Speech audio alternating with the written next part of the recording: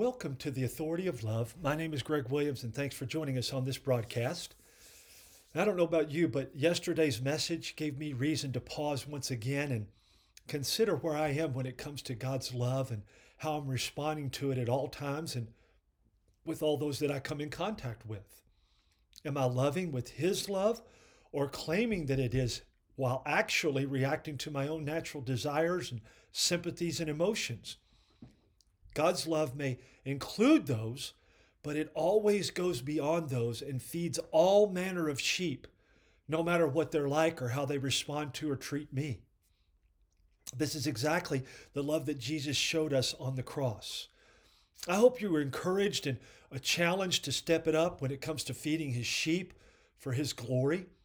If you missed it or want to listen or view again, share it with others. You can go to Love and Lordship, loveandandlordship.com. That's our website. You can get the book there. It's an icon right in the middle of the homepage. You can click to give. If the Lord's leading you to do that, we thank you for that. All donations are fully tax deductible. But more than that, you can click on the read or watch tabs at the top and find the videos and podcasts for these broadcasts and these presentations, these messages. You can also click on I'm sorry, I said read or watch or listen. You can also click on the read tab and find articles, these, many more. There's several years worth on there. Would love to know what you think. I hope and pray that they will help you. They will challenge you. They will encourage you. And either way, they will bless you. If you have any comments or concerns or questions, you can reach me at loveandlordship at gmail.com, loveandlordship@gmail.com. Thanks for the responses, good, bad, and ugly. I've said that several times, but that's okay. I think it helps us all, and I appreciate that. Having looked at Jesus' command to Peter to essentially die to himself and give himself away in taking care of God's sheep, we're going to follow up today, as I mentioned at the close of yesterday's program, by figuring out what we really hold dear and if the Lord is able to help Himself to our lives in order to reach more to know Him. We'll close today with the only way this can happen, and that is if Christ is truly Lord of our lives. Remember, we stated it many times on the Authority of Love program that Christ is either Lord of all or not Lord at all. We must know what it means for Him to be Lord and how that plays out in our lives and therefore are feeding His sheep, no matter the cost. We're going to have two of Oswald Chambers' devos today coming together, because you'll see why in just a minute. But the first one, the question here is simply, he asked, could this be true of me? This is March 4th in the Devo in the book or on myutmost.org. The question here is simply asking, as we'll see throughout this message, what counts the most to me? And do I really belong to Christ? Is He having His way with me? We have to determine this based on His Word and not on the churchianity of today that simply asks us to show up, give some money, serve from time to time. I say it every time. Those are good things. But there are many people, and Jesus talks about this, that are doing all kinds of things in His name that don't know Him. And they're going to be left out. That's really sad. We can't afford to have people left holding the bag and not being part of His kingdom.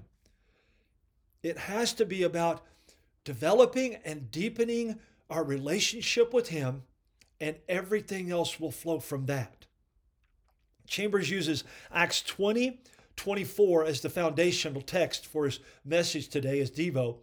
But none of these things move me, Paul says, neither count I my life dear unto myself. Wow.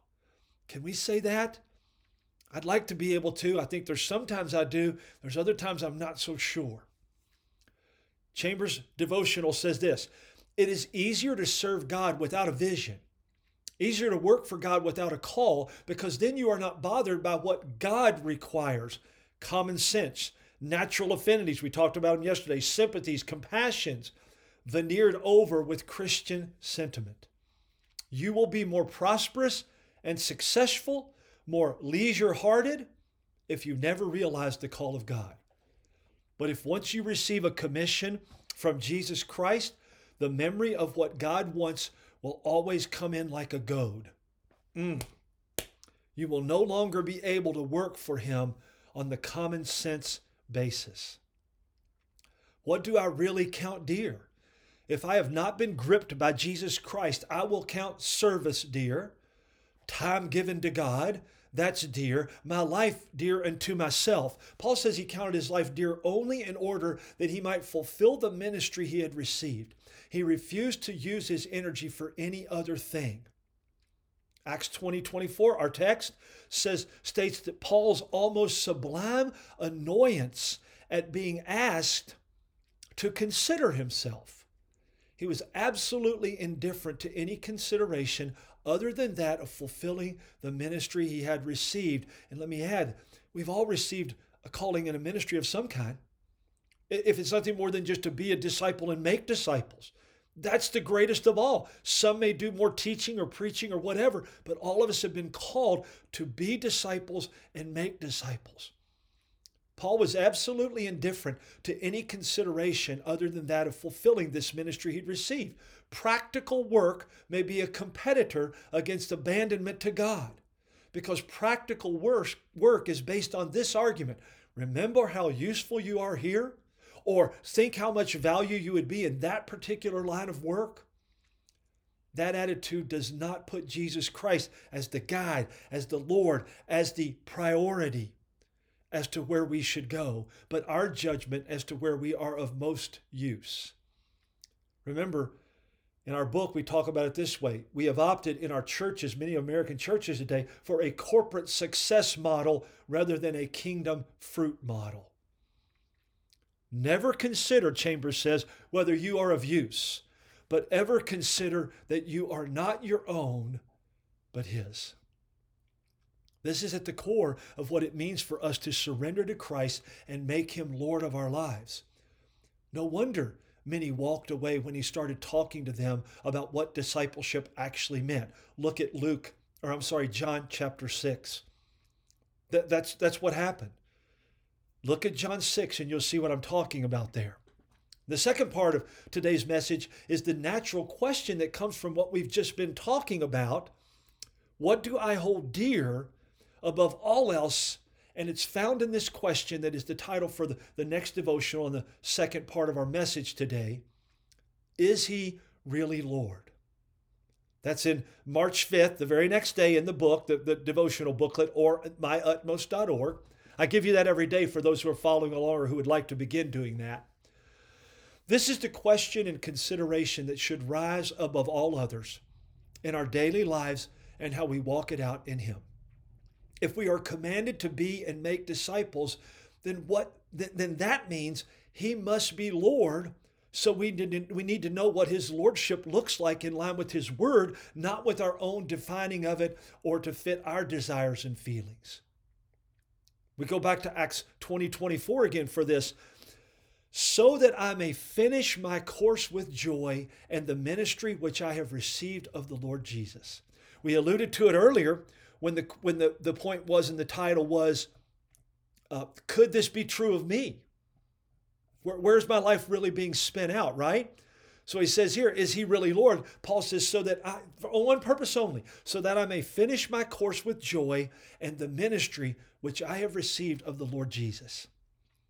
Joy means the perfect fulfillment of that for which I was created and regenerated, renewed, remade, reborn in Christ, not the successful doing of something.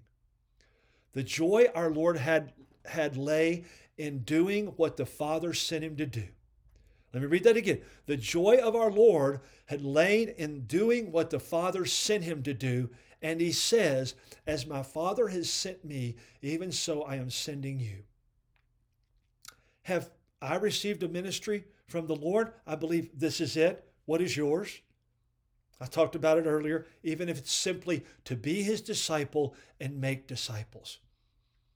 Chambers goes on, if so, I have to be loyal to it, to count my life precious only for the fulfilling of that ministry. That doesn't mean we don't work. That doesn't mean we don't take care of family. That means in all of those things, we're doing them for that purpose. to glorify Him as Lord, to walk as His disciple. Think of the satisfaction it will be to hear Jesus say, "Well done, good and faithful servant." To know that you have done what He sent you to do. We all have to find our niche in life, and spiritually we find it when we receive our ministry from the Lord. In order to do this, we must have spent time with Jesus. We must know Him as more than a personal Savior. I will show him how great things he must suffer for my sake. Do you love me? We're back to the piercing question from last week's episodes, and Jesus' response in yesterday's message, then feed my sheep. There is no choice of service, only absolute loyalty to our Lord's commission, loyalty to what you discern when you are in the closest contact with God.